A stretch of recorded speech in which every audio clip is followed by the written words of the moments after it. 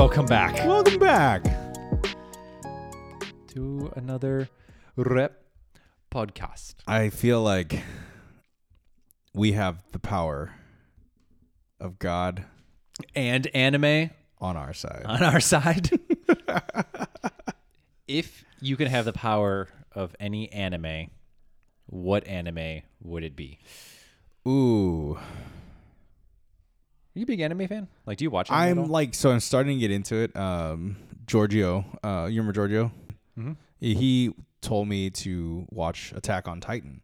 And like, I'm not a huge anime fan. I grew up watching Dragon Ball Z and That's anime? yeah, but that was like one of the only ones that I followed aside from Hellsing. I loved Hellsing, but I wasn't like part of the anime craze.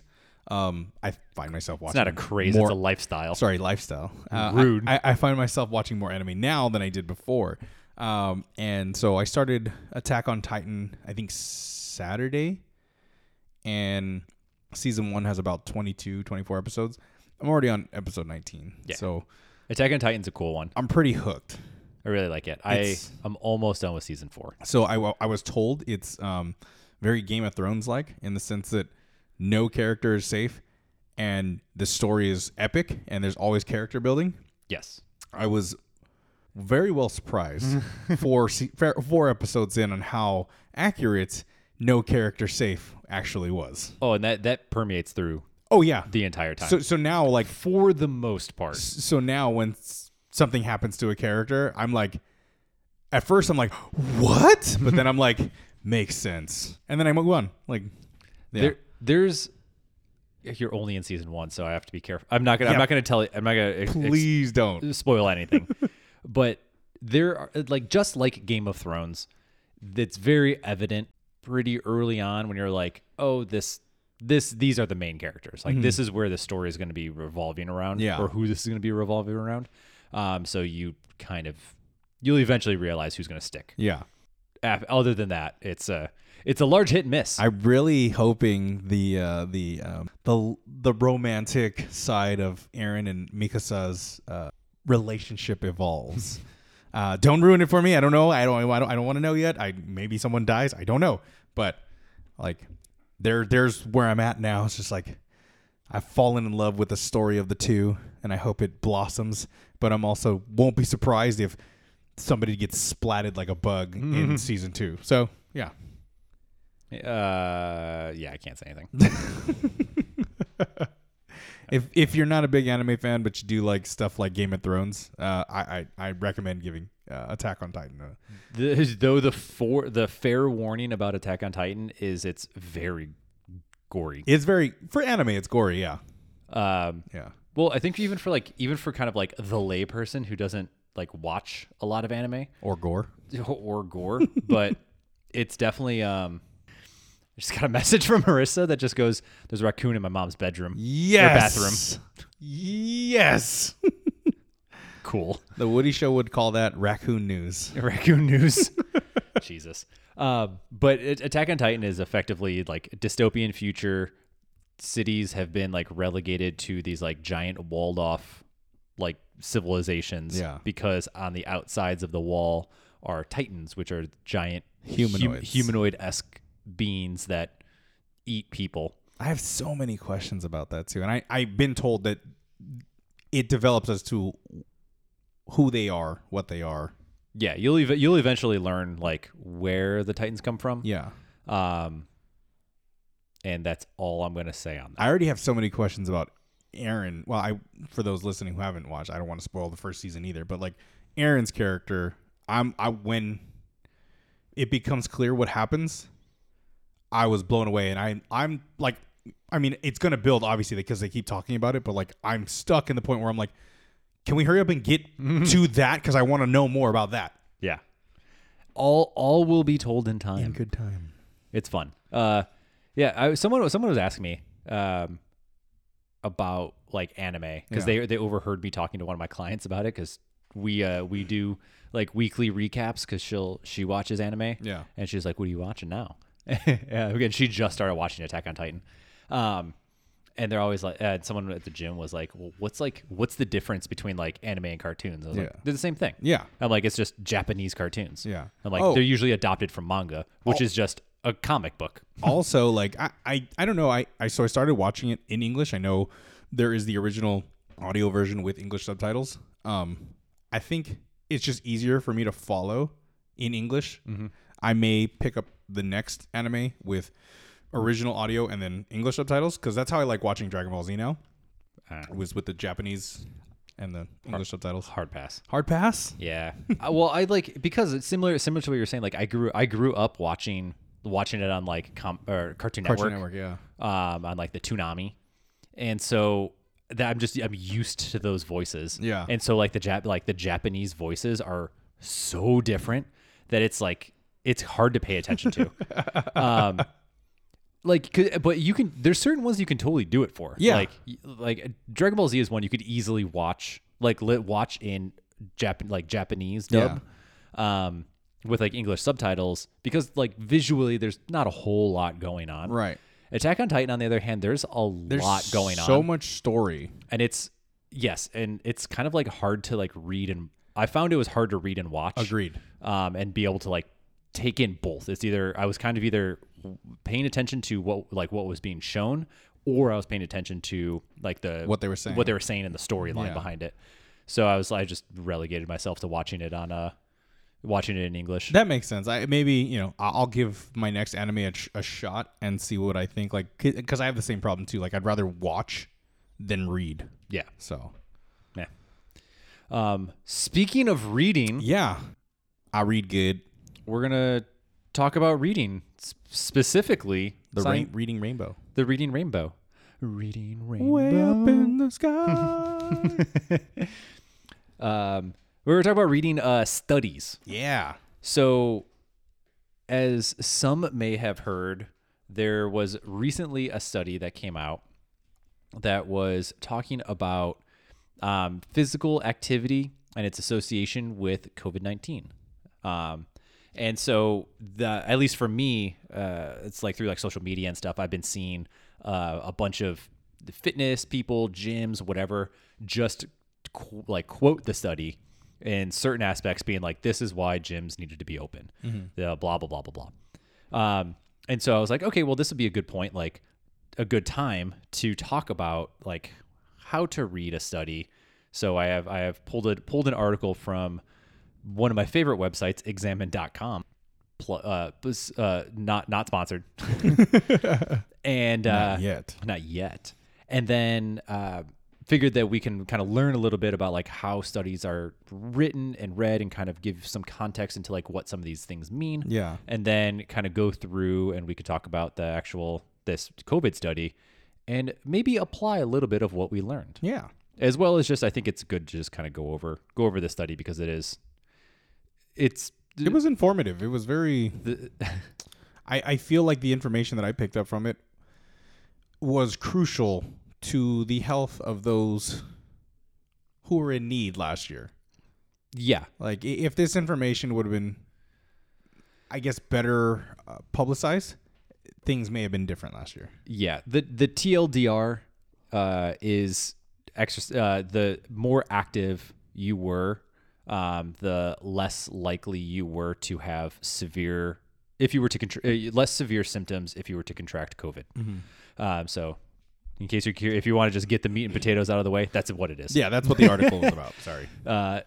So there you go. We're dragging it out. Yeah, but we'll go a little bit further. I want to read a little bit into it, because I think it is pretty cool. I think a bunch of reasons. But I like how we're going to do it, because, including myself, I didn't know how to read the study. I was just trying to break the information down myself. And I think a lot of people who are going to listen are going to appreciate that, hey, like, this is how you should read the study. This is what some of these terminology mean. And then they can follow along with that. I think we'll probably provide the link to that article anyway, or that study. Yeah, absolutely. So they could follow along while they're reading this, or just have it up on a screen somewhere. And Totally. So like I said, so the article that I got is about, it's called How to Read a Study, which is from examine.com, which I'll definitely include a link on that, because I think it is, I've cited studies before, and made comments about it. And I remember one of the main comments that I've gotten in kind of response to whenever I've posted studies is that they're hard to read.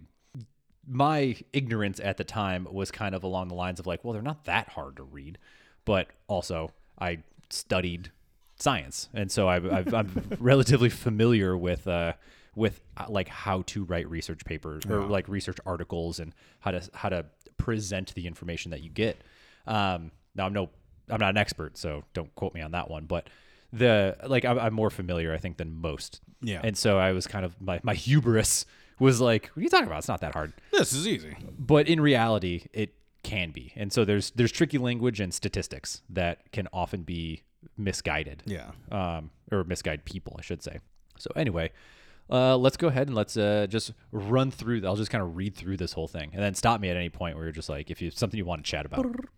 Yeah, you'll get a little buzzer. So pretty much most research papers are broken up into a couple different, more or less kind of a bunch of different subsections. So you're going to usually look at like the abstract, the introduction, methods, results, discussion, and then you should see something that is a conflict of interest. You don't, and we'll get into it, but you don't normally see a lot of like conflict of interest stuff, which I think is wildly important, especially because there are a lot of things that come out where you don't know effectively where the money comes from that funds the study. Right. And oftentimes, one of the big things that you used to see back in the day was, for example, in like the 40s and the 50s, smoking was good for you. Well, when you look into like who were the people that wrote these articles and these studies, the money came from tobacco. And so it was in the favor of the tobacco companies to find people who are going to present information to want people to smoke more. Yeah. Similar thing happened with like sugar. I was going to say the most recent one would be the Coca-Cola backed articles and sugar. Yep. Even worse, there was a lot of stuff. There was a big controversy that kind of, I don't know if it actually got a whole lot of attention, but it was, you eventually learned, there was an article that was coming out about statins. It's like like statins, so like blood pressure as well as lipid profile and like cholesterol medicine. And it was study cited by the American Heart Association, but what wasn't readily available unless you did a little bit further digging was to find that the company that was producing this statin just showed these amazing results of medical engineering. The maker of that drug was also a large sponsor of the American Heart Association. So there's a huge conflict of interest of a medical community given lots of money by a drug company that then was also publishing data to push the drug company. Yeah. So that was a huge issue. And then also you don't know you don't know who the corporate sponsors are of the American Heart Association anymore because they took it off the website at that point. They're hiding shit. Yeah. So, don't let, I will say with this, with like some context to it, is like, yes, that is a thing that exists in the world and you got to be aware of it. But don't put your tinfoil hats on yet and start thinking that every single like thing that comes out is going to be like funded by money or funded by some like massive corporation that's corporate like America. Yeah, right.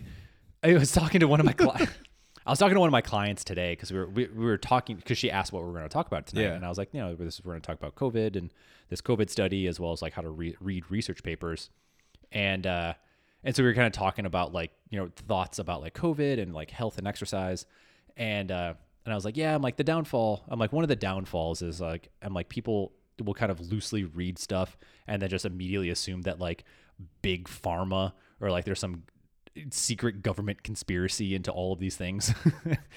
And I was like, don't put your tinfoil hat on yet. So I've said that phrase twice today. So there you go. Anyway. Okay. So let's break these things down a little bit. Do it. So starting off with the abstract.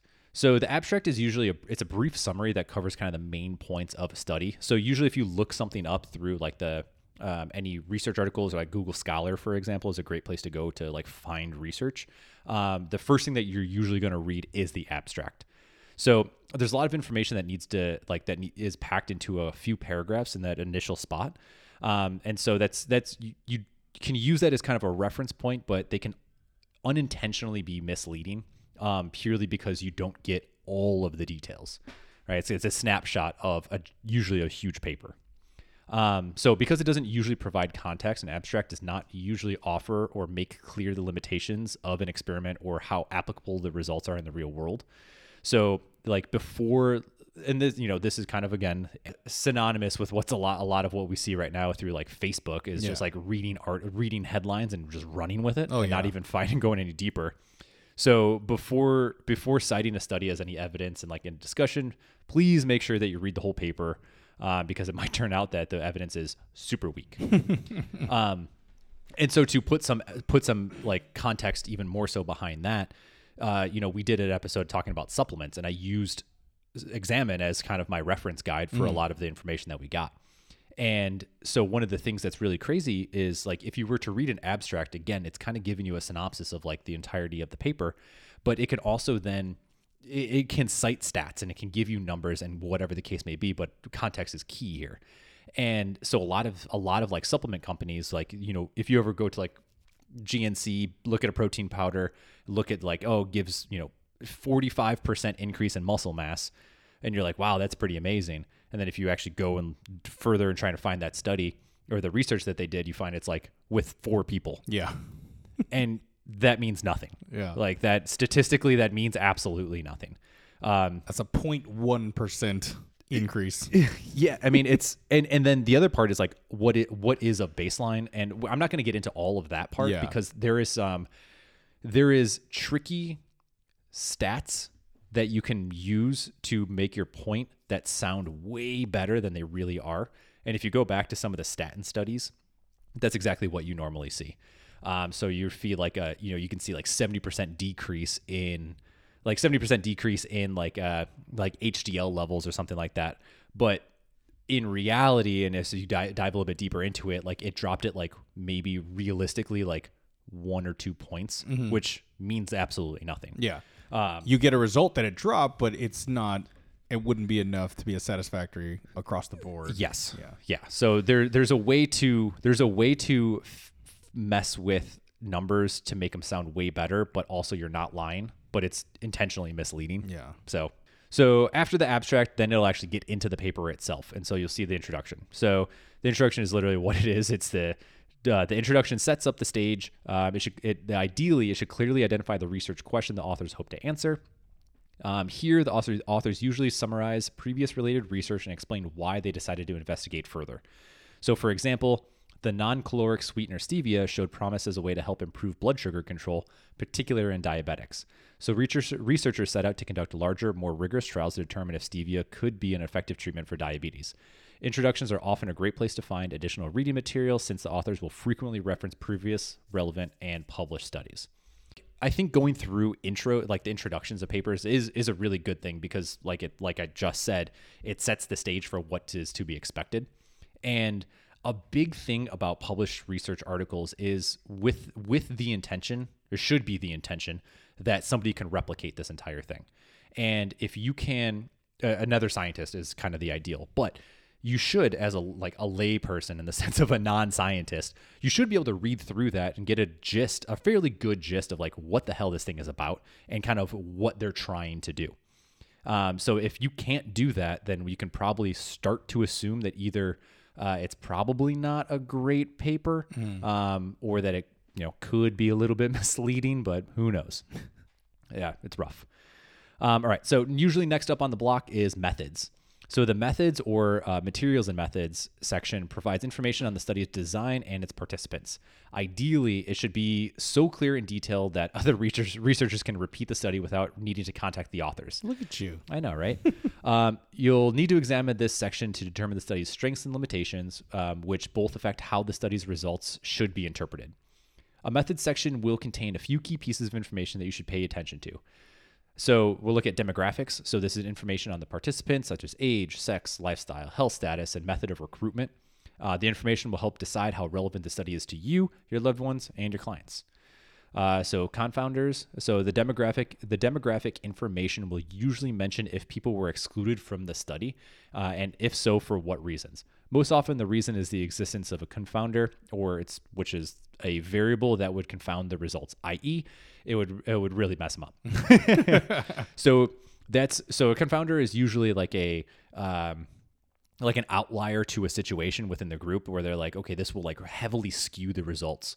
So you're trying to get like a similar population to kind of keep as many variables consistent as possible. Again, because their goal is to try and make it repeatable. Yeah. So after that, you'll see usually design. So the design variants include single-blind trials in which only the participants don't know if they're receiving a placebo, observational studies. This is where researchers only observe a demographic and take measurements. This is where you will learn about the length of the study, interventions, and the interventions used. So that can be like supplements, exercise routines, etc., and the testing methods and so on. So essentially, the design is just outline like here are the steps to how we got, who are the people like, yeah. So we already got our people. So it's the steps of like, how did we test it? So you'll hear about like single blind, double blind, placebo. So to get an idea, like a double blind placebo study is kind of like the best of the best in that sense. And so a double blind means that the first blind is that the participants in the study don't know what they're getting. So for example, it could be like, here's a drug for statins. I guess we're going to keep going with statins. Yeah, we go statin. So it's like, here's a statin. That's what's going to be what's going to be the basis of the study, but the participant does not know which one you get. Yeah. So either you get a sugar pill or you get an actual statin. Then the second blind, which makes it the double blind, is then the researchers themselves don't know. So I don't know which one you got either, other than I know that you got something. Yeah. And so that's partially why, or part of the reason why you want stuff like that is because there's always a chance for bias or human error to be involved when you know kind of the results, especially as you're starting to look at results and you know who got what and where. So it's definitely like the more that you can kind of limit any external variables of people kind of muddying the waters, the better. But I know we talked about this before, like when we were talked about like, I think when we were in our recovery episode, we were referencing like ice. Yeah. Ice is one of those ones where like you can't do a placebo study because you can't fake cold necessarily. Right. Right. So based on the tests that you're going to be getting, there's also going to be limitations in what can be tested. So, this is like an important part also to know of like how, like what was the design of the study? Because what you're going to find out, for example, for this, spoilers, but for this COVID study, it was all observational. So you are now with that is in the sense that they're not designing anything that any of these the participants in the study like interacted with. They literally gave them a questionnaire, and so that in its own has kind of its own inherent flaws to it because there's always the chance that people lie. Right. So there's issues with it that kind of exist. Now that's not to necessarily denounce it as something that's not trustworthy, but it is something to make note of these numbers may be slightly skewed purely because you have to kind of trust in the goodwill of the people giving you answers. Yeah. Human response. Yeah, human response. Right? We've all lied on that thing of, we've all lied. And it's like, how tall are you? I'm like, yeah, definitely, 5'10". Oh yeah, I'm 5'11" and a half. Yeah, on a good day. Jinx. So usually after that, you'll see like endpoints. So the methods section can also make clear the endpoints the research will be looking at. For instance, the study on the effects of resistance training program could use muscle mass as its primary endpoint. It's the main criteria to judge the outcome of the study, and fat mass, strength performance, testosterone levels as is like a secondary endpoint. So all endpoint is like, what is it that they are trying to look at as like the result of the study?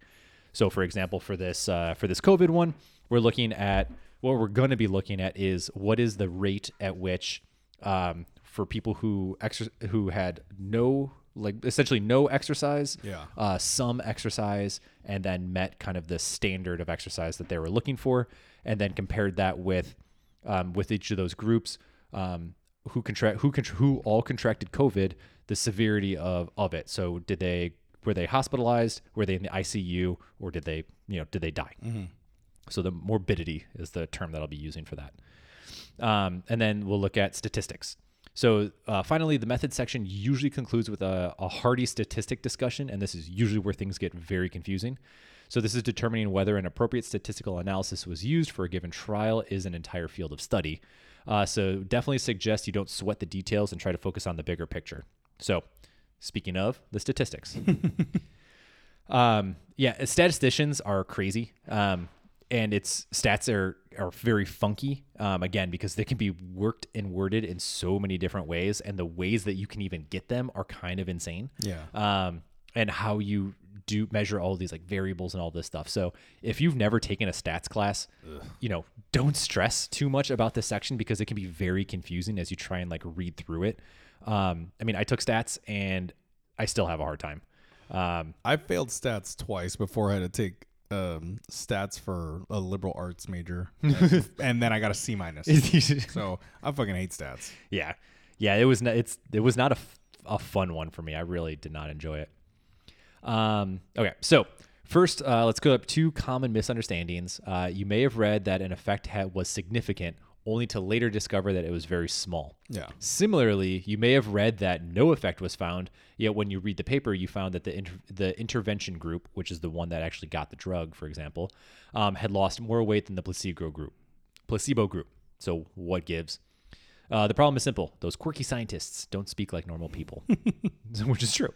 And this is important to note, right? So for scientists, significant doesn't mean important. Yeah. It means statistically significant.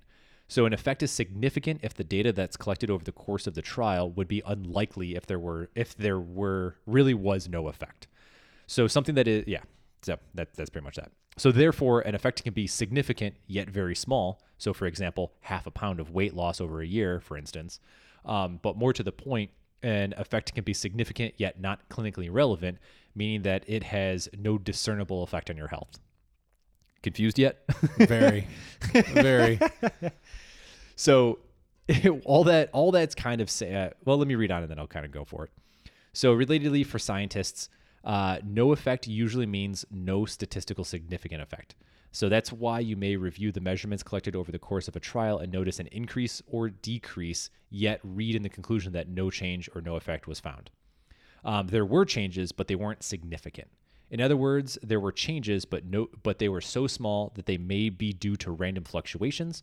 So they may also be due to an actual effect. We don't know for sure. Yeah. So like that 0.5 pound example is like, it's not significant. Exactly. And something else could have affected that. Yep. Right. So usually you can look into some of these studies when we're talking about like statistical significance is, again, it's kind of also when we look at like statistical significance is also measuring kind of the strength of the study and knowing that if something is statistically relevant within the course of the study, we know that there's a fairly strong reason to believe that it wasn't like an outlier, that it wasn't that one person who slipped in from the testing pool that was like the random person who was like way off the charts for some whatever reason. So the next part, and so this is still within kind of statistics, the stats, is we're going to look at p-values.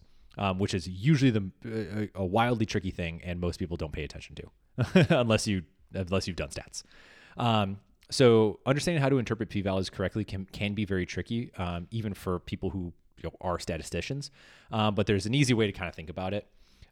So the way that this article is using it is, think of it as like a coin toss. So you're to flip 100 coins, and you'll get roughly a 50-50 split of heads and tails. That's not surprising. But what if you flip this same coin 100 times and you get heads every single time? That would be surprising. So you can think of p-values in terms of getting all heads when flipping a coin. So you'll usually see like percentages of p-values, and sometimes you'll see decimal points of p-values, which are the exact same thing. It's just written out. So like 5% is technically 0.05. So this is no more of a surprise than getting all heads on 4 coin flips. Of 5, so then you can see 0.5%, which would be 0.005. So this would be more. This is no more surprising than being able to get all heads on 8 coins. And then, for example, a 0.05%, which would be 0.0005, would be like getting heads on 11 coin tosses. So a result is said to be statistically significant if the value is under the threshold of significance, which is generally 0.05 or 5%. So the other thing that sometimes you will see within these is, whoops, clicked to the wrong page. Is also something called a confidence interval. And so a confidence interval provides information about a range in which the true value lies within a certain degree of probability, as well as it also helps to explain the direction and strength of the demonstrated effect or, the results. So in this article, you don't get a p-value. You actually will see the CI or confidence interval. And so you can kind of think of these things as relatively related in the same sense. So if we're looking at something like a p-value of, say, 5%, then we would then you can also start to assume that you would see like a confidence interval of like 95%. So it's kind of where that little 5% lies. It kind of makes up for the 100. So just a rough way to kind of think about it, but nonetheless. So, but in this article, you'll be seeing more of like the confidence interval. So after that, usually after we get into like all the stats and information, we start to look at results. And so this is essentially the conclusion where the researchers will discuss their primary outcome or what they were most interested in investigating in a section commonly called results or results in discussion. So one thing though is skipping right to this section after reading the abstract might be tempting, but this usually leads to misinterpretations and then following the spread of misinformation. So never read the results without first reading like the method section. Because you need to know how researchers arrived to the conclusion as it's important as the conclusion itself. So one of the first things to look at in the results section is a comparison of characteristics between the tested groups. Big differences in baseline characteristics after randomization may mean the two groups are not truly comparable. These differences could be a result of the chance or of the randomization method being applied incorrectly. So all that is essentially saying is that you want to. So usually when you're looking at research groups, or when you're testing with people, for say, there's a randomization process, and there's a lot of different ways that you can kind of go about randomizing the people to essentially dictate which group they're in. So if you're like confused by what I'm saying about that, if you go back to high school or grade school or something, and you're trying to figure out who's going to be on the baseball team or the softball team for gym, and you're going like A, B, or 1, 2, 1, 2, that's kind of like the randomization process. Now there's other ways to do it better. Especially when you're testing across large groups, when you start looking at demographics such as like age, sex, race, I already said age, but that type of thing. So there's ways to randomize them appropriately so that way it doesn't mess with the results, again, or biases. So that's kind of what that means. Oftentimes then you'll see researchers usually will report dropout or compliance rates. So life frequently gets in the way of science, and so almost every trial has its share of participants that don't finish the trial or failed to follow the instructions appropriately. This is especially true for trials that are long or constraining. Diet trials, for instance, are super hard, and that's part of, and I think we even talked about this before, of one of the hard parts about doing food or nutrition related studies is most people don't stick to it. Yeah. Or they do something outside of what the parameters of the tests are, and it messes with the results. So you got to sneak in a cheeseburger, man. Fuck. It's hard. I mean, it's hard, and this is like, this is one of those things that really, it's one of the things that really gets to me when people start kind of questioning science, I guess, and questioning studies. Yeah. And again, I know that 100% of them are not perfect. Like that's an impossibility to assume. And there's going to be shit studies that come out, and there's going to be biased studies that come out 100%. But you kind of have to trust in the process. And the fact that and I think part of the fact is for us to kind of go through and talk about this, it just kind of shows a little bit of the importance of the scientific method. And when applied appropriately, will get you to where you want to be and trying to discover what the hell somebody's trying to research. And this whole thing is like really just skirting the surface of like what goes into the actual design of a study and how to go about doing it in such a way so that way you can account for biases, you can account for people who are going to drop out, you can account for like everything, and then how to do the math and like what's good ways to do the math and what's bad ways to do it. Like there's so much to the design of these things that like it's frustrating to hear people just immediately write this stuff off. Yeah. We have to, you can be critical of it, but you have to be critical to a point where you can also trust. And my biggest fear through how the world has been going right now is that we're losing trust within the scientific community. And that's a recipe for disaster, in my opinion. So don't do that. Yeah. You got to believe. Trust the process. Yeah, you have to trust the process. In most things. Yeah, seriously. All right. So anyway, so researchers also have to report. Did I just read this? Trial or failed below the instructions. This is especially all right. I read that one. Whoops. So still too great a proportion of dropouts or non-compliant participants should raise an eyebrow, especially if one group has a much higher dropout rate than the others. So scientists use questionnaires, blood panels, and other methods of gathering data, all of which can be displayed throughout charts and graphs, which you usually see. So be sure to check out the vertical axis, which is the y-axis, the scale the results are represented on. What may at first look like a large change could in fact be very minor. So you got to look at the values that are on that scale. Sometimes they go by decimal places and not like tens. Yeah.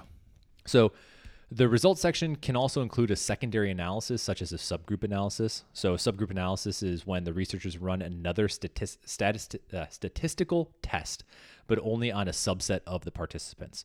So for example, if your trial includes both males and females of all ages, you could perform your analysis only on the female data or only 1 over 65 data to see if you get a different result.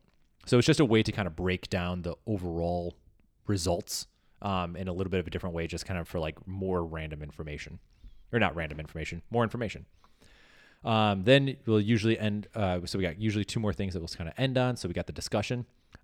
Sometimes the conclusion is split between results and discussion. Sometimes they're kind of connected. But in the discussion section, the authors usually elaborate more on the value of their work. They also clarify their interpretation of the results or the hypotheses, or hypothesize a mechanism of action, i.e. biochemistry underlying the effect.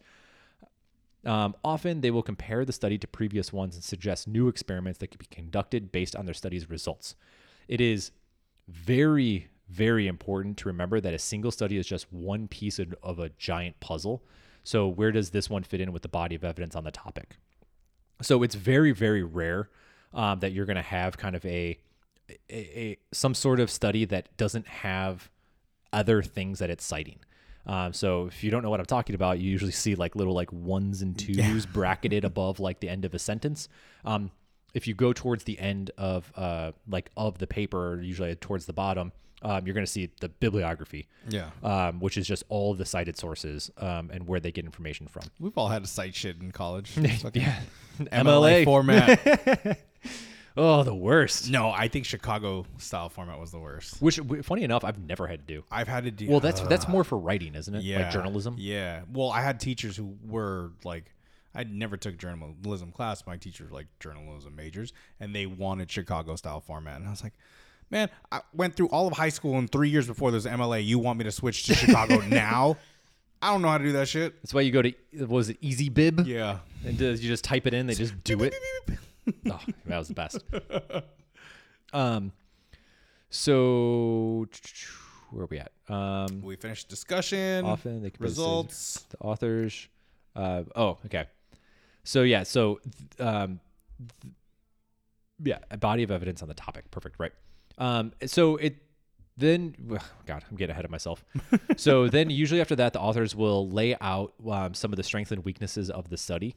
Or their study. So examine these super critically. And I think this is a really important part to make note of. So did the authors do a good job of covering both? Did they leave out a critical limitation? You don't need to take their reporting at face value, analyze it. So a good research study will cite and note any limitations within what they were able to do. as well as just generally note limitations of like we only were available to do a questionnaire. With questionnaires comes an inherent weakness to the study because there's variables that you can't control, et cetera, et cetera. So that's always really important to look at within a paper to make sure that that's in there. Because that means that they're doing their due diligence to be like, here is what we couldn't do. But if someone were to be able to run, say, this exact same thing, here are things that we would recommend to make it a more sound or more strengthen it in a way, so that way it can be kind of held up against more scrutiny. Yeah. Okay. So then the last part that sometimes you don't get, but you definitely should get, is a conflict of interests, or COI. Sometimes you'll see it on there, if they exist. So there's usually disclosed after the conclusion. So a conflict of interest can occur when the people who design, conduct, or analyze research have a motive behind certain results. Kind of like what we talked about at the very beginning with like tobacco. Yeah. So the most obvious source of conflict of interest is the financial aspect of it.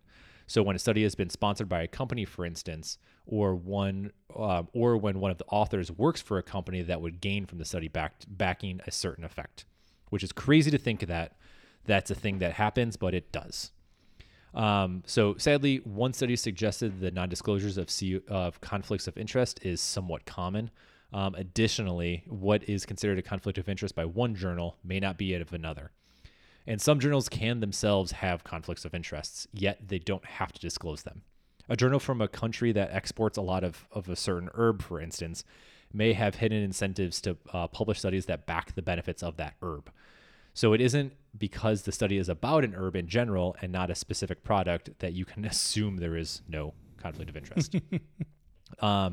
So conflicts of interests are definitely one to look out for. We already kind of hit at the very beginning, is an important aspect to it. But yeah, usually money is largely what you're going to see from it.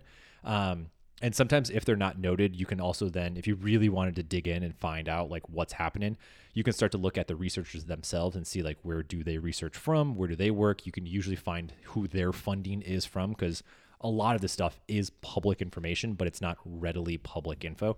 So you can find it. You just got to dig. There's a trail. So conflict of interest must be evaluated carefully. So don't automatically assume that they don't exist just because they don't disclose it. But also don't assume that they necessarily influence the results if they do exist. So I think like for an example on this one, the COVID study that we're going to read it's all through Kaiser Permanente. So if you're, not from the Los Angeles area, Kaiser is a giant hospital. Yeah. All over Southern California. And so this is where they got a lot of their participants, largely because, they did something within the study that a lot of hospitals don't do. So it kind of gave it a little bit stronger legs to stand on. Are they the ones, does Kaiser have the commercial that says live well, be well, and thrive? Is that theirs, or is that? I have no idea. All I know is that whenever I've talked to anybody about like where I should get insurance, They say Kaiser? No, they're like, well, Kaiser's a pretty good, but you have to go within Kaiser. Yeah. So like, you can't go anywhere else except. Yeah, except Kaiser. Yeah. Yeah. And then good luck getting in. I remember when I got into my motorcycle accident, I didn't know where to go. Yeah. And so I just knew that Kaiser was a close hospital, and so that's where I went. And they were like, "You're not a Kaiser person. We can't take you." And I'm like, "What am I supposed to do?" And they're go like, to the nearest ER. Yeah, there's some other one like down the street. You can go to that one. I'm like, you seriously kick? I'm like, Jesus Christ. Should have just gone to Scientology. They would have taken care of you for a nominal fee. I have no comment on that. And your life. I would just have to sign my 10,000 year contract. Yeah. Your soul. Well, I need to find out how many thetans I have. So the last little bit into this before we get into the fun stuff is so clickbait. That's a huge part. So clickbait headlines, usually not from the study itself, but other people who are citing the study, which is like ridiculous. That's what you're going to see in like most news organizations. If you're a Facebook person, that's pretty much everything that you read on Facebook is a clickbait title. Yahoo is the worst. Yahoo is really bad about it. I hate them. So definitely don't take titles for that. So never assume that the media has read the entire study, which is, I feel like, should be very, very common at this, or clear to most people at this point. No.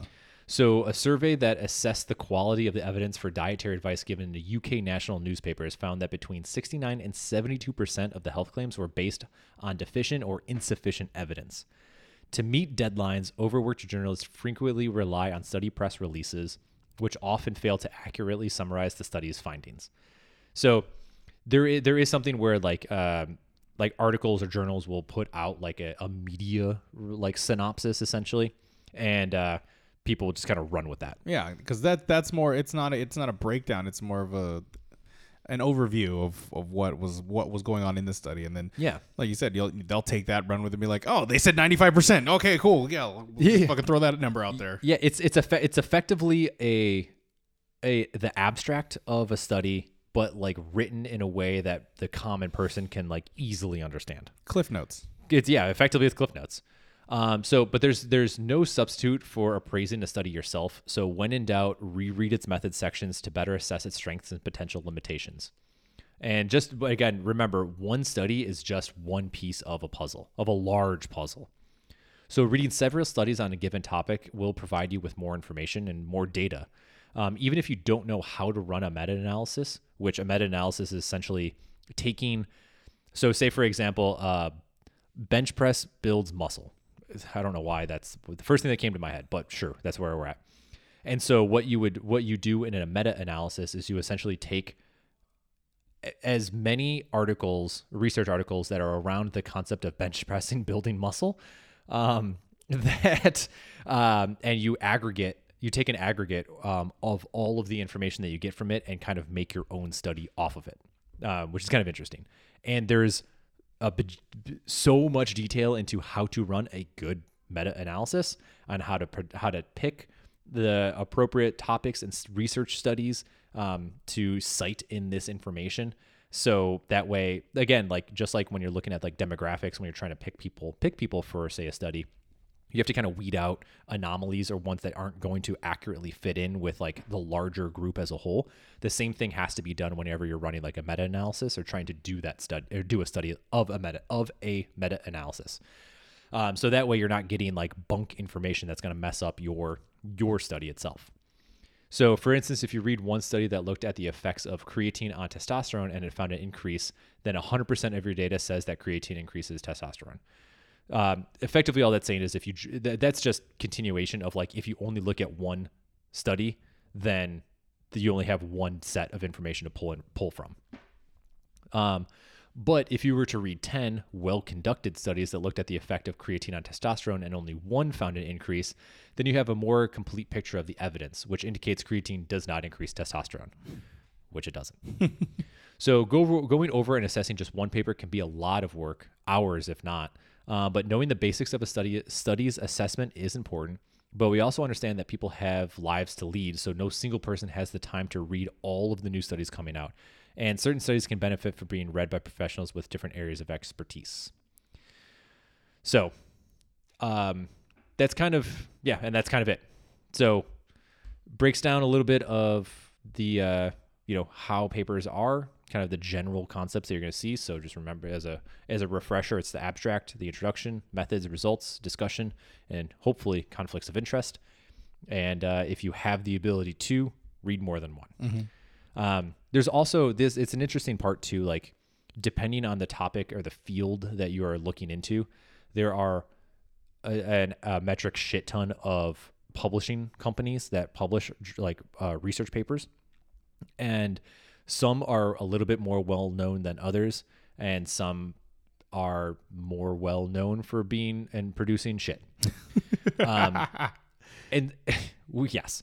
So for example, with me, a place that I usually will go to when we're looking at information for supplements is examine.com. And Examine is a good way, is a perfect example of like a meta-analysis where again, it's, when we were talking about creatine, well, there's, 60 different sources that you can pull from for how Examine concluded the evidence as a whole. So you can read all of those sources if you want to read about those papers.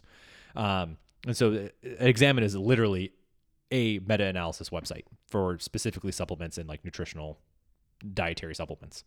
The journal, like in popular ones that you're going to hear about, like for us in like in the like exercise world, is like the Journal of Strength and Conditioning, which is an NSCA program, which we've talked to previously in a previous one of our CrossFit episodes about how the NSCA has a little bit of a history of running bullshit articles, as well as the Journal of Strength and Conditioning followed suit.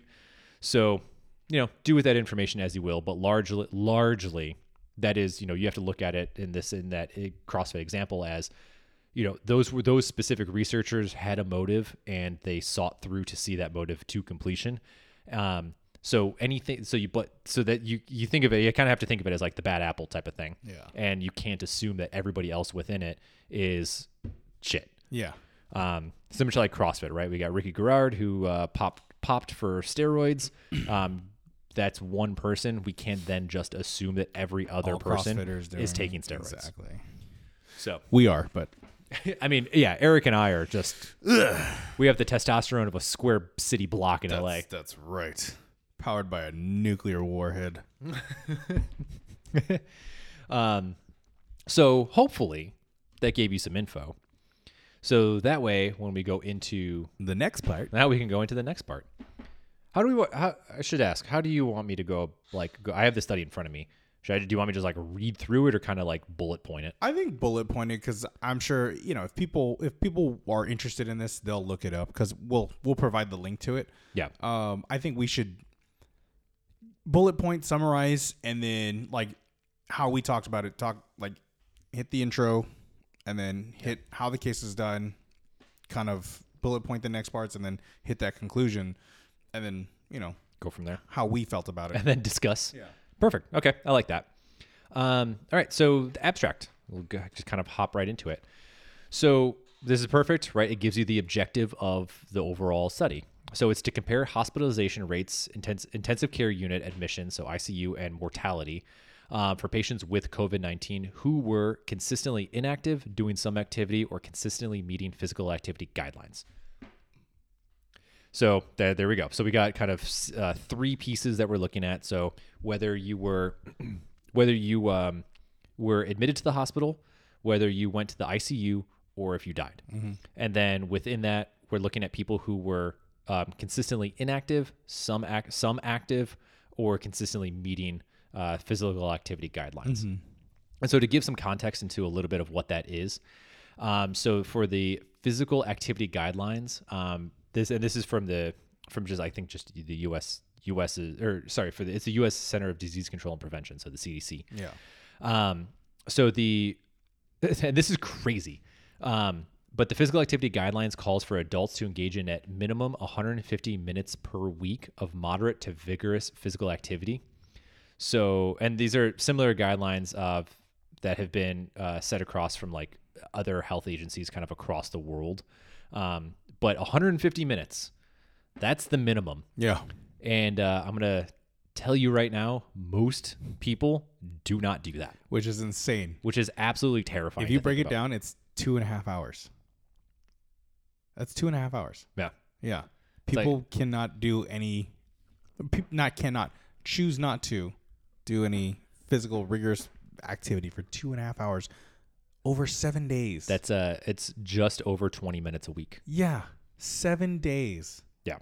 You could go for a fucking jog for 25 minutes. A brisk walk is technically the term. Go adopt a dog. Go walk your dog for 25 minutes a day. Yeah. So that's to give some context as a whole. Most people don't hit that number, which is insane. But it's not our listeners. No, you guys are. You guys exceed by going 151 minutes. Yeah. Of vigorous activity. Overachievers. That's right. We're so proud of you. Proud dads. If you hit that 152, hit us up. We got something special for you. Okay. We're shouting you out. Yeah. All right. So within that, so we'll look at the methods. So within this, they identified 48,440 weird. I read that and I was like, that's such a weird number. Yeah, a lot of fours. Yeah. Adult patients with COVID-19 diagnosis, and so this is from the January 1 of 2020 to October 21st, 2020. So I mean, it's a 10-month study, which is pretty awesome. As well as there's 48,000 people that were a part of this, which is even better. So when we were talking about, the protein study with 4 people, that means absolutely nothing. But this amount, this is a significant amount, and this is a significant amount of people, to be looked at. So, now part of the so whatever, with at least 3 exercise vital sign measurements from March 19th, which is from March 18th to March 19th, 2018 to March 18th, 2020. So Kaiser has a question within their check-in process that asks about exercise. So this is kind of what they're getting at. So these were already like questions asked prior to people coming in for this specific study. And so within that, they define what exercise looks like. So consistently inactive is 0 to 10 minutes per week. Some active is 11 to 149 minutes per week. And consistently meeting the guidelines or active would be 150 plus per week. And then, so So then if we're going to look at results, let's not get there yet. No. So going a little bit deeper into the methods. So the study is a retrospective observational study in which physical activity was documented in Jesus Christ. There's a lot of acronyms in here. So there's like 3s and 2 letters. So I'm trying to remember what these are as I read it out loud. But this is a retrospective observational study in which physical activity was documented within the 2 years preceding the March 2020 pandemic lockdown, specifically of Southern California.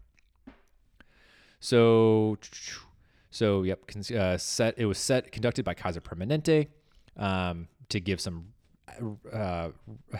numbers. So it's an integrated healthcare system that serves approximately 4.7 million residents of Southern California, has 15 medical centers.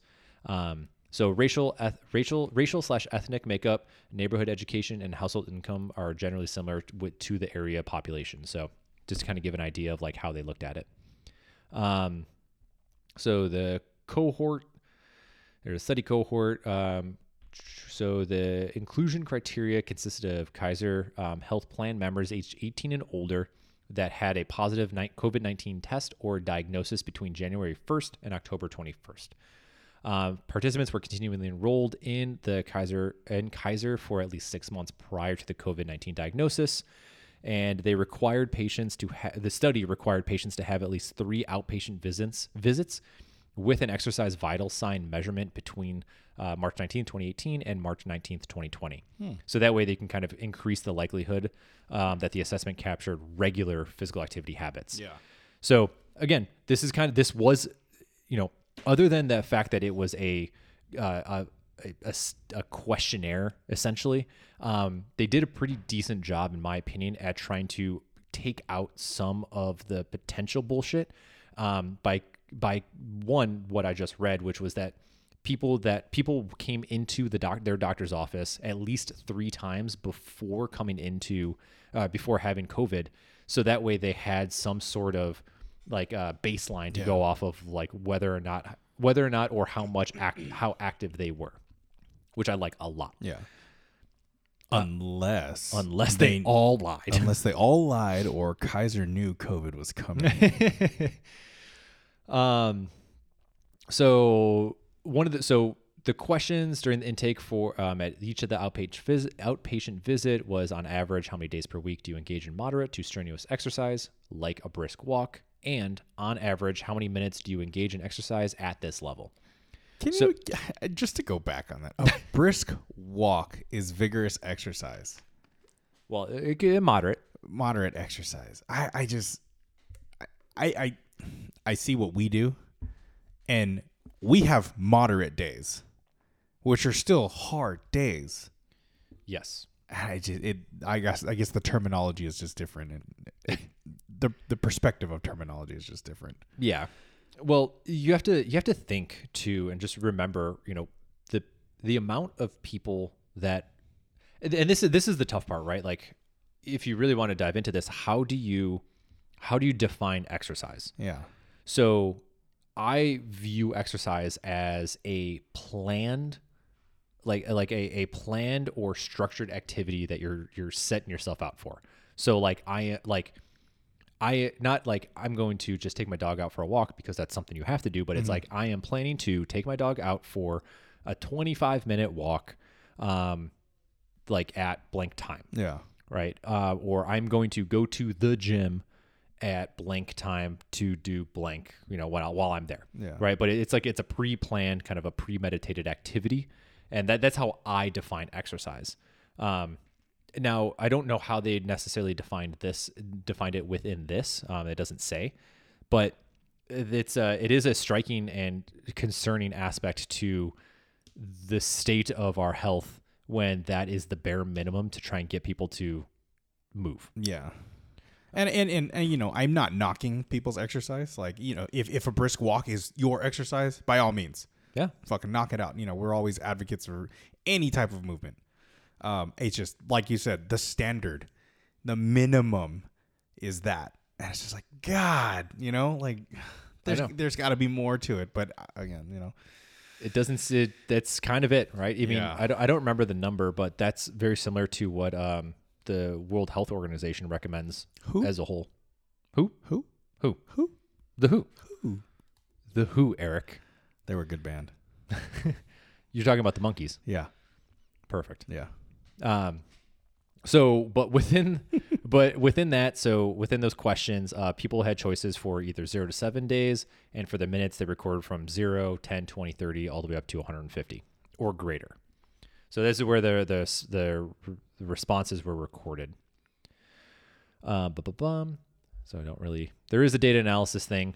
So effectively all this part is really talking about is just, it takes note of variables within. So looking at people with previous underlying conditions. So they kind of noted which ones they considered to be more relevant, that they were including within the history. So this was like cancer, kidney disease, COPD, CVD, which is cardiovascular disease. Where are we at? Oh my God, there's too much. Organ transplants, obesity, diabetes, pregnancy, smoking. That was actually pretty much it. So they also included history of hypertension and an emergency department visit or hospitalization in the 6 months prior to their COVID-19 diagnosis as covariates. So let's get. Are the covariates the one that they kicked out just to? No. So covariates in this sense are just other varieties of like medical conditions that they also were like aware of. So all right. So results is kind of the fun one. So I'm just kind of cycling through this a little bit. Okay. So results. So and this is kind of, now this is, we'll start to kind of talk about what you were asking. So they identified 103,000 patients with a diagnosis of COVID-19 or a positive result with a PCR test during this study period. Of those 103,000, 84,000 were 18 years or older and continuously enrolled in Kaiser's healthcare plan during the 6 months prior to their COVID-19 diagnosis.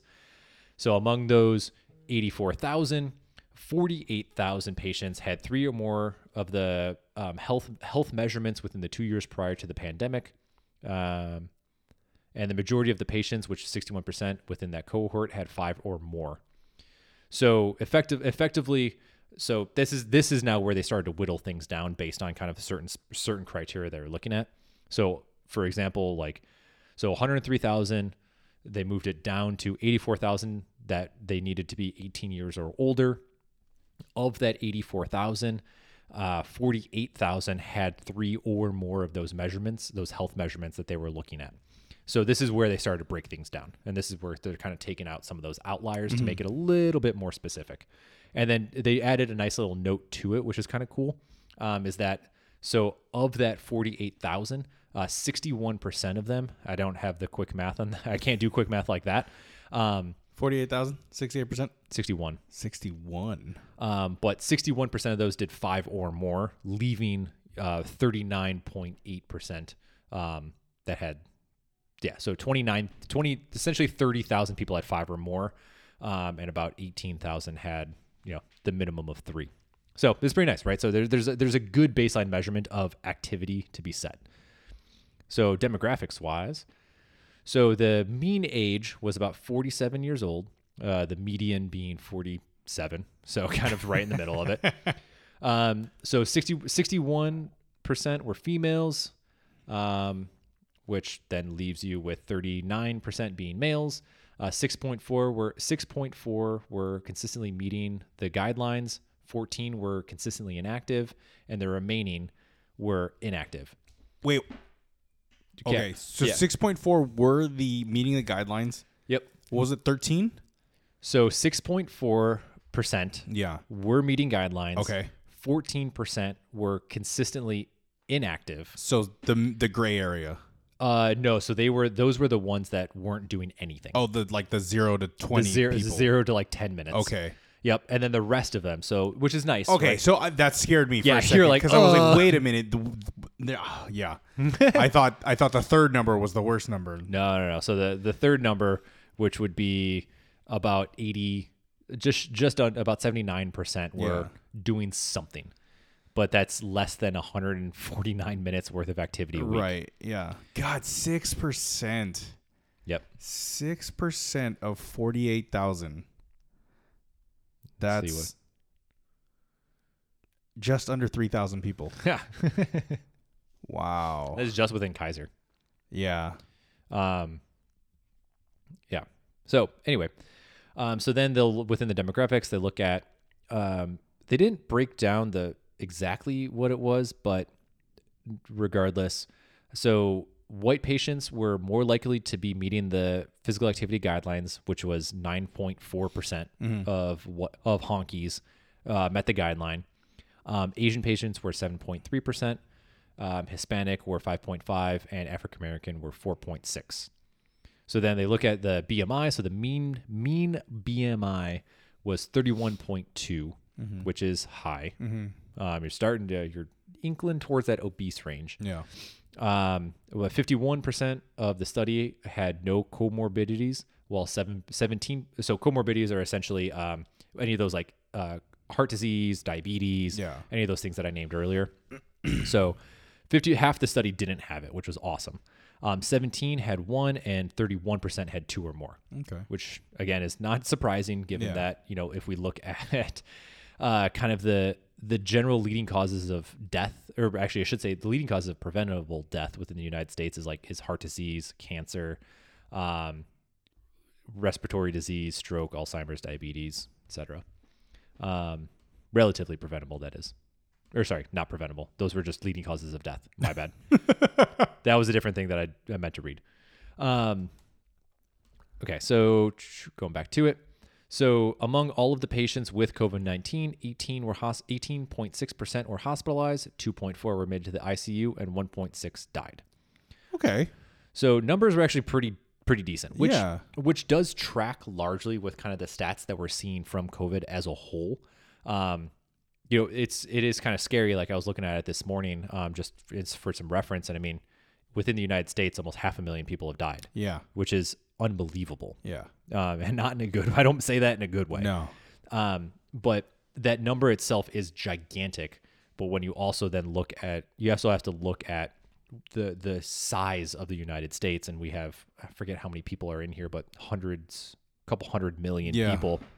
We would look at percentage wise. 192, 100. I'll pull that number up for you. Yeah. But I agree. Yeah, it's relatively the number is small. Yeah, and that's not.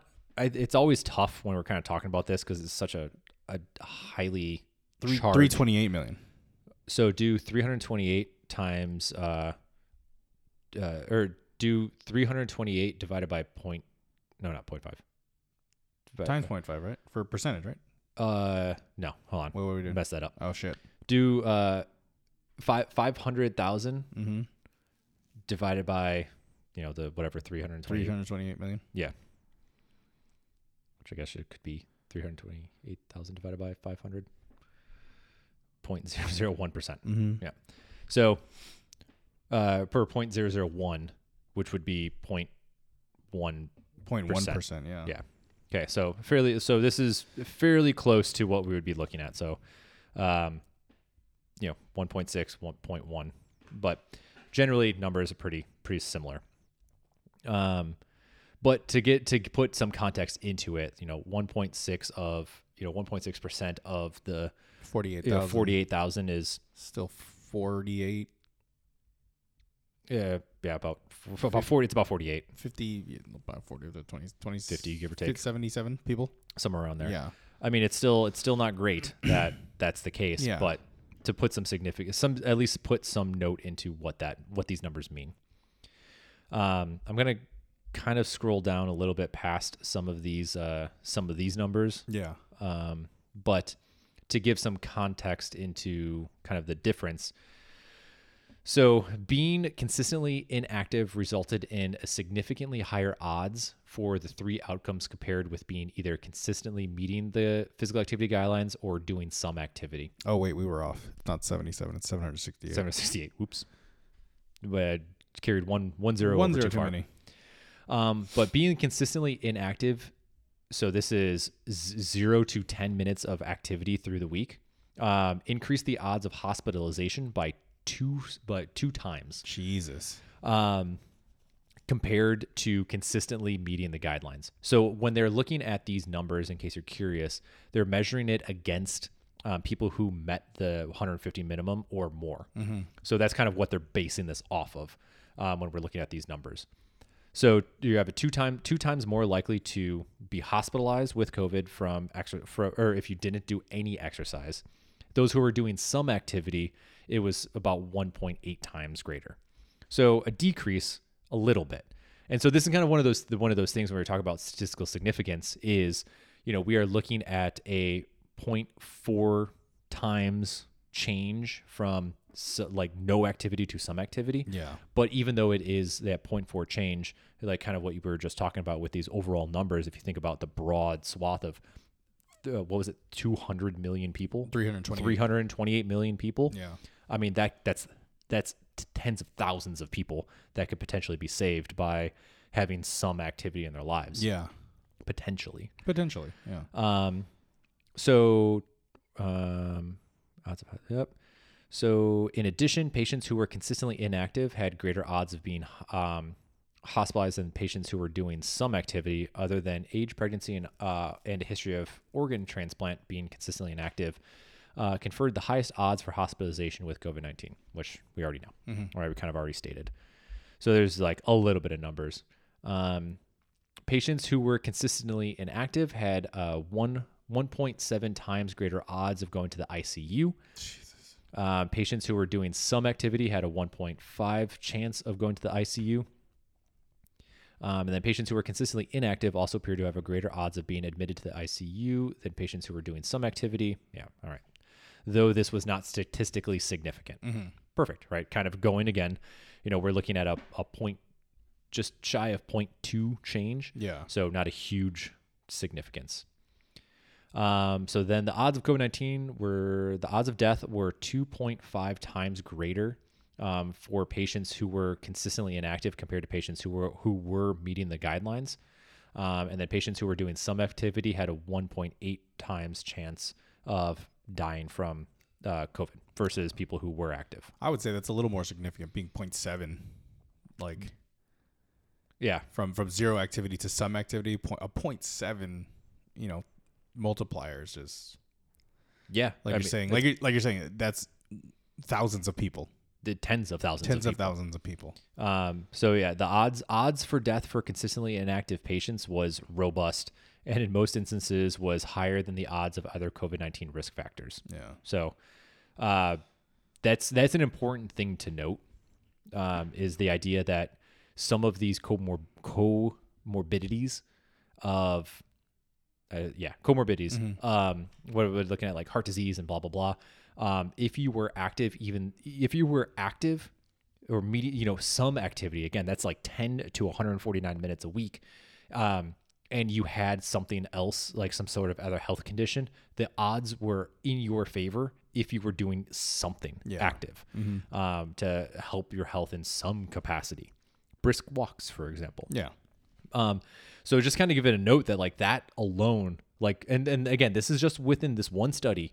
And as far as I'm aware, there's not a whole lot that can kind of back this up right now. So again, take it with a grain of salt, but Right. to a certain degree. But any activity is literally better than none, especially if you have something else going on, like health wise. This can significantly better your odds. Yeah. And that's kind of honestly a lot of really where it kind of goes. It goes into a little bit more about like the guidelines that they were talking about.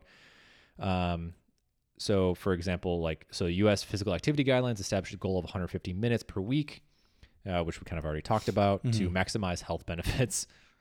This amount could be accrued in small bits, making achievement of the guidelines within reach for nearly all people, which is kind of the point of it. Other studies have shown that on average, Americans have at least 46 hours each day of leisure time, the majority of which is devoted to sedentary activity, particularly electronic media. So sitting on your phones, playing on your computers, PS5s. doing all your kids on their computers, doing all their downloading. Throwback. You know what that's from? It's the G.I. Joe PSAs. Oh, Jesus. Quit all your downloading. Oh my God. So many things to show you. But the findings here provide additional rationale and motivation for individuals to be more physically active, as well as for communities to design environments that were more conducive to routine physical activity, especially amid the COVID-19 pandemic. And that's, to retouch on the sitting and leisure time, right? That's not to say like you can't have leisure time after or before you've done your physical activity, but you got to get your physical activity in. Yes. You can't just sit around and play video games all day and like, oh yeah, that was my physical activity. And like, no, get your ass up out of that seat, off the chair, off the couch, go for your brisk walk, then come back and play, Yeah. Yeah. It's, it's hard. Yeah. It's hard. We live in a world that is like everything is trying to grasp our attention and does a really, really good job at it. There's literally data scientists and not environmental. There are environmental scientists. Those are real things. But psychologists and whatnot that look at apps, look at TV programs, and how can you get attention from people? How do you trap people into an ecosystem so that way they stay for longer? As of recent, we discovered that with Facebook and Instagram, the algorithm has been revealed. We know it exists. That's why we know your phone is listening to your computer is listening to. It's they see your shit, what you search for on your internet database, and they feed it to you. Yeah. Well, and that's, if something is free, you are the product. Yeah. And that's I think that's becoming more and more well known, whether or not people are willing to take anything off of that. But yeah, anything that you search online, you sign up for something, that data is logged somewhere. And there is a profile of you that knows you better than you know you. Yep. Hopefully that wasn't too confusing. But it's crazy. There's some stuff where I was reading about that, Facebook, for example, knows when you're going to go to the bathroom. No way. And has can. Oh, I believe that because you predict take your phone with you when you take a shit. Yeah. You just sit there and you're on your Facebook or your Instagram. There is a really interesting thing on, I think it was Google or maybe it was Facebook, but it was targeted ads essentially was what it was. And, Target was starting to send out, baby clothes and maternity clothes to this house. And so this family that lived there, the dad, daughter for this instance, and the dad was like, the hell? Yeah. Like younger girl or younger daughter, so didn't assume anything. And he was like, what the hell? Like, why are we getting maternity stuff? Yeah. Well, lo and behold, Target knew that this girl was pregnant before Oh. she knew she was pregnant Shit. because of stuff that she was searching for. Pregnancy tests. Well, not even pregnancy tests, Oh, but wow. starting to talk about like symptoms that she was having that essentially alluded to the idea of, hey, you're probably pregnant. Wow. So they were sending her coupons and like stuff to be like, hey, shop at Target for your baby That's insane. that you don't know you have yet. Yeah, that's insane. So that's the type of information that people like that not people, but like companies can get on you. Want to hear some crazy shit? Let's hear it. So when I was living with my mom back in like 2000 and 19. probably, I received baby formula from WIC, like formulas, powders, like bottles and shit. And I was like, I wasn't seeing anybody at the time. Like, I was just like, where the fuck did this even come from? And so I had tried to establish contact with WIC and like be like, hey, like, I think you sent this to the wrong person. And they're like, no, congratulations. Like, you're pregnant. And I was like, I'm a dude. So that's physically impossible for me to do that. And I'm also not seeing anyone at the time. But they're like, oh, that's weird. You know, like somebody, you know, logged you in and said that you know, we were having this and you needed help. And I was like, okay, well, fuck. I mean, here's your stuff. Like, I'll send it back. But it was so weird, right? Like, somehow my information was out there that I was having a kid. I was like, wait, I don't have a girlfriend to have a kid, so I don't know how that happened. Not that you're aware of. Yeah, apparently. Shit. Out there slutting it up. God. So back to COVID. Yeah. So this is a good part. So it does go into strengths and limitations, which I do enjoy. So the study's main strength is the large number of participants with COVID-19 with assessment of pre-diagnosis physical activity levels. Oh my God.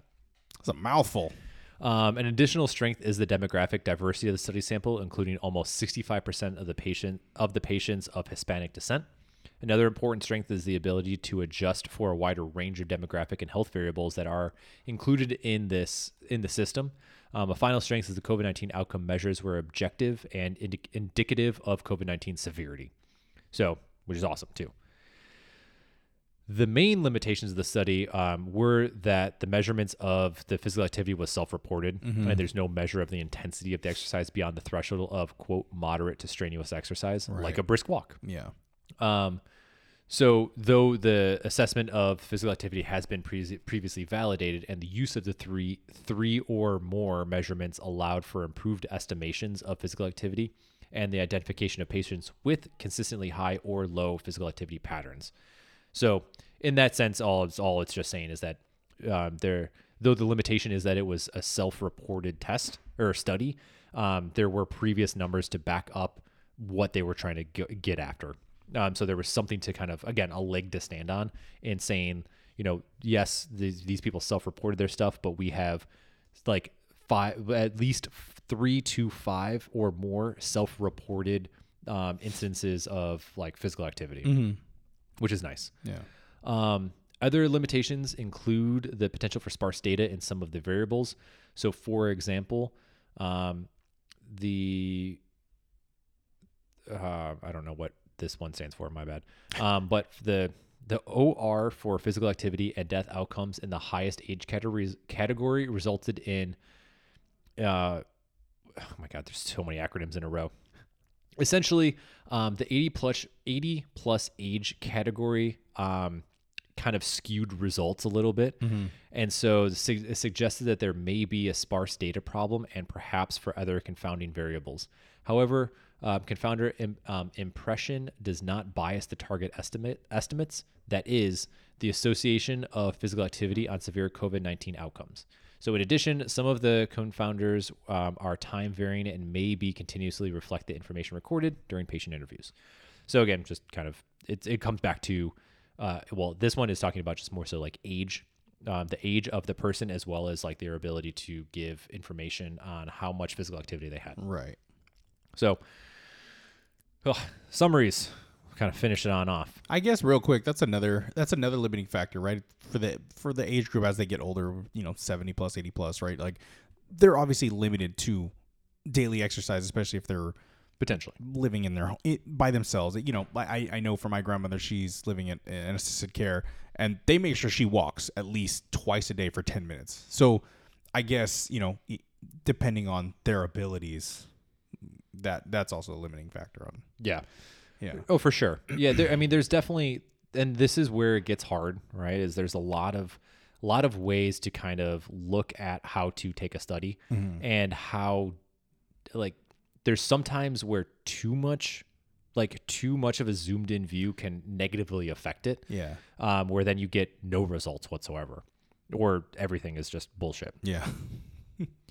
So, let's see. So kind of going into some of the conclusions. So, when compared with those who reported being consistently inactive and those who were consistently meeting the physical activity guidelines had lower odds of being hospitalized, requiring ICU admission, or dying from COVID-19. Even activity levels that did not meet the guidelines were significantly associated with reduced odds of hospitalization and death. It is noted that being consistently inactive was a stronger risk factor for severe COVID-19 outcomes than any of the underlying medical conditions and risk factors identified by CDC, except for age and a history of organ transplant. In fact, physical inactivity was the strongest risk factor across all outcomes, compared with the commonly cited, quote, modifiable risk factors, including smoking, obesity, diabetes, hypertension, and cardiovascular disease and cancer. This evidence that physical inactivity is a strong modifiable risk factor for severe COVID-19 contrasts with the limited efforts by U.S. public health authorities to educate the population about the benefits of physical activity related to adverse COVID-19 outcomes, or to systematically promote regular physical activity during the pandemic. We recommend that the public health authorities inform all populations that, short of vaccination and following public health safety guidelines like social distancing and mask use, engaging in regular physical activity may be one of the single most important actions individuals can take to prevent severe COVID-19 and its complications, including death. The message is especially important given the increased barriers to achieve regular physical activity during lockdowns and other pandemic restrictions. The results of the present study suggest a clear and actionable guideline for reducing the risk of severe COVID-19 outcomes. So that's kind of their conclusion and kind of what they kind of glean from the information. Yeah. So one of the things that I talked about with my client today when we were kind of talking about what we were talking about today, God, talking a lot, is, and we referenced this before again, callbacks, baby, is in the CrossFit Level 1 book, they talk about this continuum of sickness, wellness, and fitness. Yeah. And it's a very, very watered down concept to look at it. But I think it's a very valuable, and so it's so simplistic. It's kind of ridiculous how much it makes sense, and how, in my opinion, accurate this concept is. And so, if you don't remember, or if you've never heard this before, it's think of like a semicircle. And so on the left-hand side is sickness. And as you continue, as you exercise, as you make lifestyle adjustments, nutrition, whatever you're limiting sedentary activities within reason, you start to move up this continuum, you go up this ladder, for example, into what would be considered wellness. And then when you start to move past wellness, where we're looking at more physical activity, we're looking at physiological changes. So lower body fat, looking at muscle mass, looking at cardiovascular health. You start to move into the fitness side, which CrossFit has its own definition of fitness, but that's neither here nor there. And so the idea is that the further that you go into the side of wellness and fitness, if you do have a setback in the sense of you get sick, you have an injury, whatever the case may be, you're going to kind of work your way backwards a little bit, but the further along you are, that backwards isn't that bad. Mm-hmm.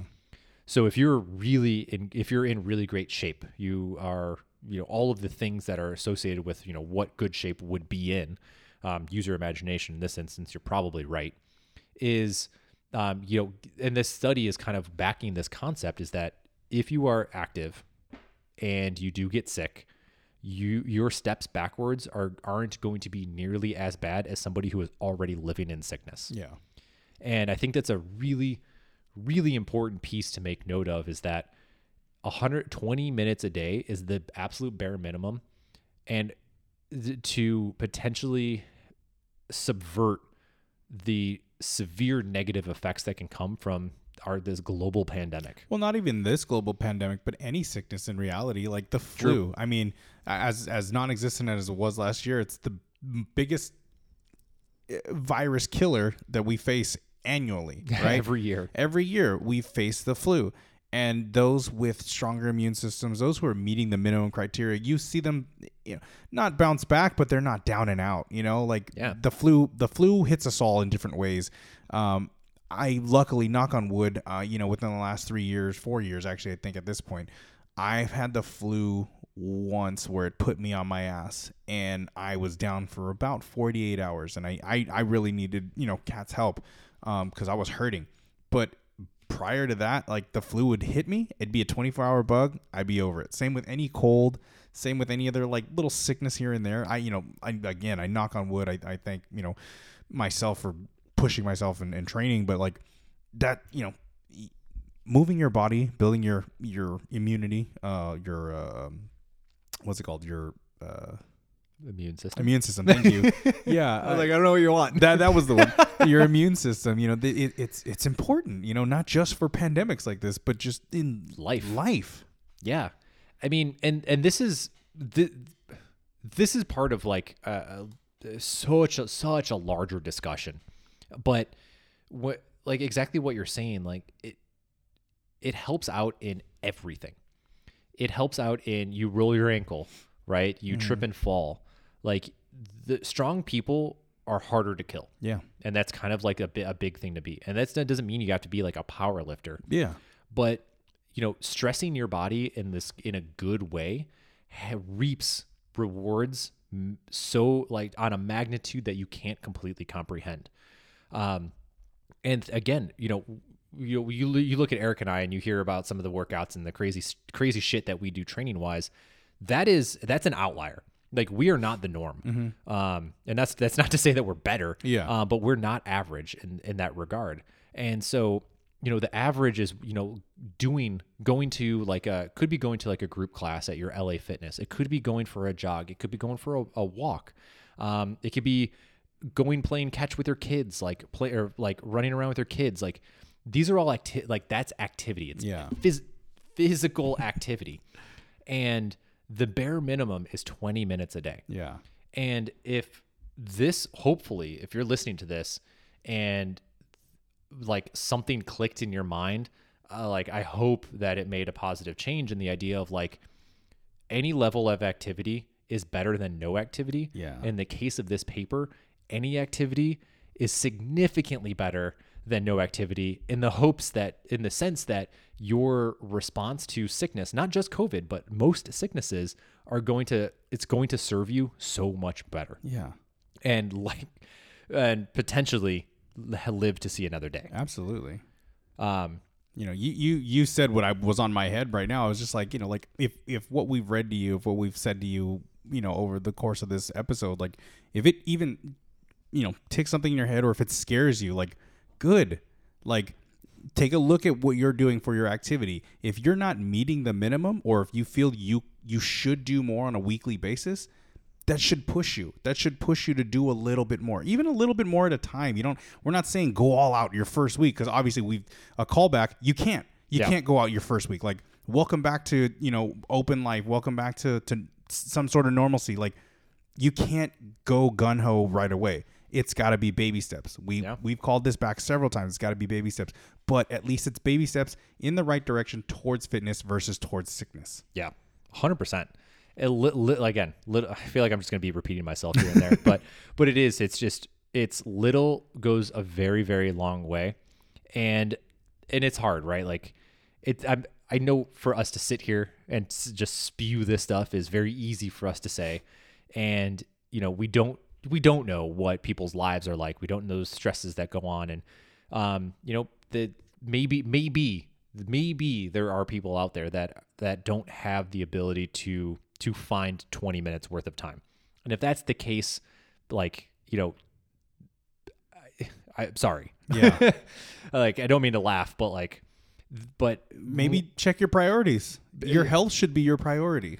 A priority. Definitely a priority. Yeah. But I think about stuff like this where, there's some of the, there's a way. I have to believe that there is some way, no matter what. And I think about when one of my clients who, this is not a sob story by any means, but so one of my clients, she was having, like, she came in because she was having some pains when she was trying to exercise. And she was starting up college, and it was like final season and her finals times and all that stuff. And she was like, I'm not going to have any time to be able to do this stuff. Yeah. And I was like, bullshit. I was like, absolute bullshit. Yeah. I'm like, let's figure this out right now. And so I figured out a bunch of stuff where she can stand at her desk and still read her books and do her exercises. And I was like, never tell me that there's not enough time. No way, or there's not enough time, because that's the excuse for every single person. Yeah. I don't have time to do that. Yeah. Well, maybe, but maybe not. Yeah. And I believe that there is a way to find 20 minutes of total activity every day to be able to do something. Yeah. Something. I had a similar conversation with not even my athlete, but one of my friend Javi's athletes, Oscar. We were talking about, lifting and the struggles he had working out alone. He told me that he can't do it. It's tougher for him. He finds himself on his phone. He finds himself looking for a distraction versus putting in the work to work out. And I told him, I was like, look, man, like, I love working out by myself. It took a while to get there, but what you have to develop is, when you're by yourself, it's only you and you. That means you have to develop you, whether it be physically, mentally, emotionally. You have to work on you, and you have to look at it as positive. You are granted that time by yourself to work on yourself, with, again, physically, mentally, emotionally, whatever. And I also told him, I was like, you got to turn your fucking phone off. Yeah. You cannot, like me, man, like I get work emails, I get work texts all the fucking time. But when I'm in the gym, that shit, no, I don't answer it. I don't respond to it. Like, leave me the fuck alone. And I told him, I was like, you got to check out to check in. Like, you got to check out of work. You got to check out of all the daily distractions to check yourself in for you time. You have to put aside you time. Yeah. And we were talking about it, and like he knew and he understood, but before he left, he was like, "Hey man, thanks for checking me back in. Like, I appreciate it. Like, that's the talk. That's the motivation I kind of needed to get me going and some more." And I was like, anytime, man, anytime you want to just sit and shoot the shit, like, I'd be happy to do it. Yeah. But you have to, again, like you said, bullshit. There's no such thing as you don't have time. You make your time. Yeah. Your time is more valuable to you than to anyone you know. Yeah, and you could be creative. Yeah. That's kind of the fun part. Like, Marissa gets mad at me sometimes because we'll walk in, and there's either, when you walk in, there's two options. There's the elevator or there's the stairs. And every single time not every single time, but most times I'll usually take the stairs, and I can hear her go, ugh. And I go, fitness is a choice. It's like, I audibly will tell her fitness is a choice. Yeah. And we'll walk up 3 flights of stairs. But no, to add on to kind of what you were saying, you brought up like motivation. Yeah. And same client from today, she comes in and she goes, "What do you got for me for when my motivation is low?" And I was like, I love the fact that you just said that. That's a good question. I was like, this is a perfect question. Yeah. And she was like, how do you keep your motivation high? And I was like, that's a trick question. You can't. Yeah. I was like, motivation wanes. I'm like, it comes and goes. Some days you want it more than you want the others. Mm-hmm. And I was like, if you remember, I'm not going to go into detail on this part, but I was like, if you remember back to when we were talking about goal setting and you told me, here are the things that you wanted to achieve. I'm like, and I dug in as to like why you wanted to achieve them. I was like, the goal there is to try and find an emotional reason, right? It's the emotional button. I'm like, that's important for my job to try and get you to stay motivated or to have a goal, essentially. Because if you have something that's really meaningful to you and really powerful for you that you want to achieve, on the days that you wake up and you're like, I feel like trash, I don't want to do anything, you can think back to that emotional trigger that says, okay, I might not be able to do everything that I want to do today, but I'm going to do something. Yeah. Because again, if this study says anything, something is better than nothing. Right. Absolutely. And I was like, and that's what you need to go back to on the days that you feel crappy. Yeah. Like you don't want to work out, you don't want to do this or that or whatever the case may be. Remember your goal, right? And if you need to, listen to our goals episode. Yeah. That's like literally everything we talked about. And then like going back really quick, because the numbers were playing in my head, like how we said, you know, the 0 to 10 minutes was a 2.5 like morbidity rate, right? Or percent morbidity rate. And then the 10 to 149 was a 1.8. We were poking at like the number 0.7%. I did the numbers of the 48, right? The 2.5% was 1,200 people. 1,200 people. And then the 1.7 or 1.8 was 864. That's a difference of 336 lives. Yeah. And that's only from this study. That's from this study. That's not the 300 million people in the United States. Yeah. Like, I mean, it doesn't seem like a huge number, but if you walk into a gym, look at 336 people. Yeah. That will put it in perspective for you that if these people chose not to do something, if they chose to be in the 0 to 10 category and God forbid COVID took over, they'd be dead. Yeah. That's 336 people you would never see again. Potentially. Right? It's just crazy what a little more will do for you. Yeah. It is.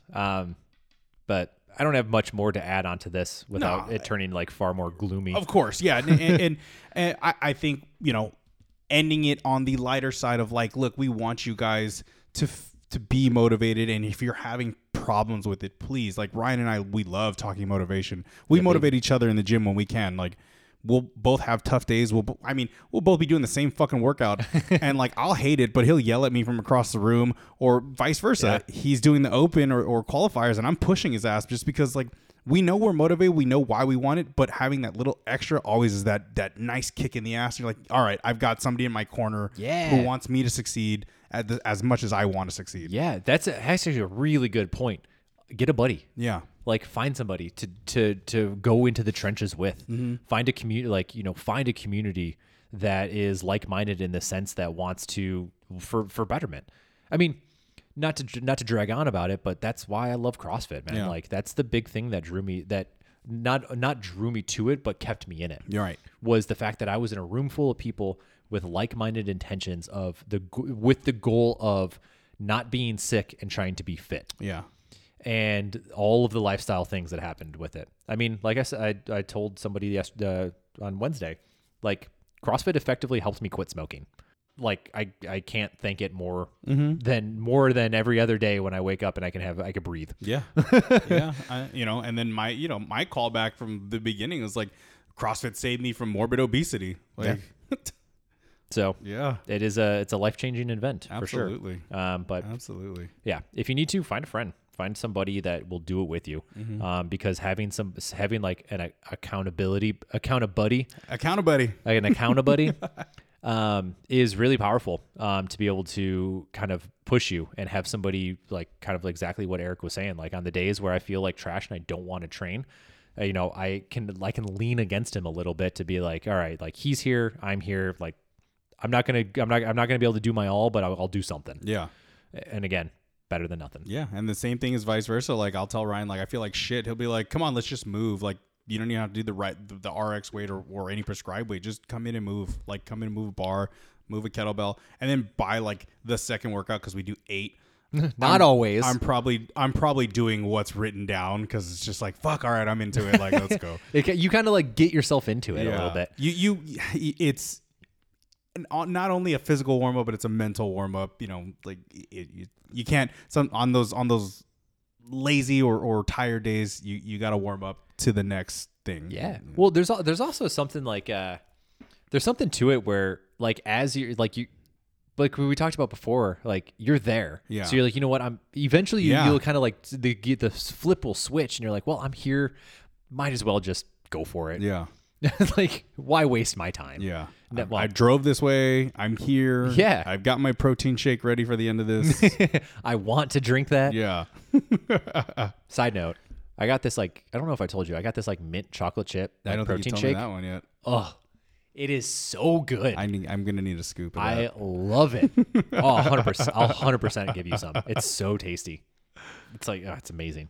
All right. Well, anything else you want to add to the end of this? Nothing related to this. I do have something for a future episode about venting. I picked up something on venting. It's a callback to another thing. It's been a minute since we've had the venting It's series. been a minute, yeah. But it's something that, I ran into this week and it irked me. Write it down. I will write it down, Yes. yeah. But it irked the shit out of me. All right. Yeah. Well, get excited. More bitching. Yeah. All right. Then, Eric, where can people find us? You guys can find us at our Instagram at another_rep_podcast, and you can email us at anotherreppodcast@gmail.com. And you can listen to us wherever you listen to podcasts. Hit that link tree in that Instagram bio. Yeah. Baby. Baby. All right. Bye. Bye.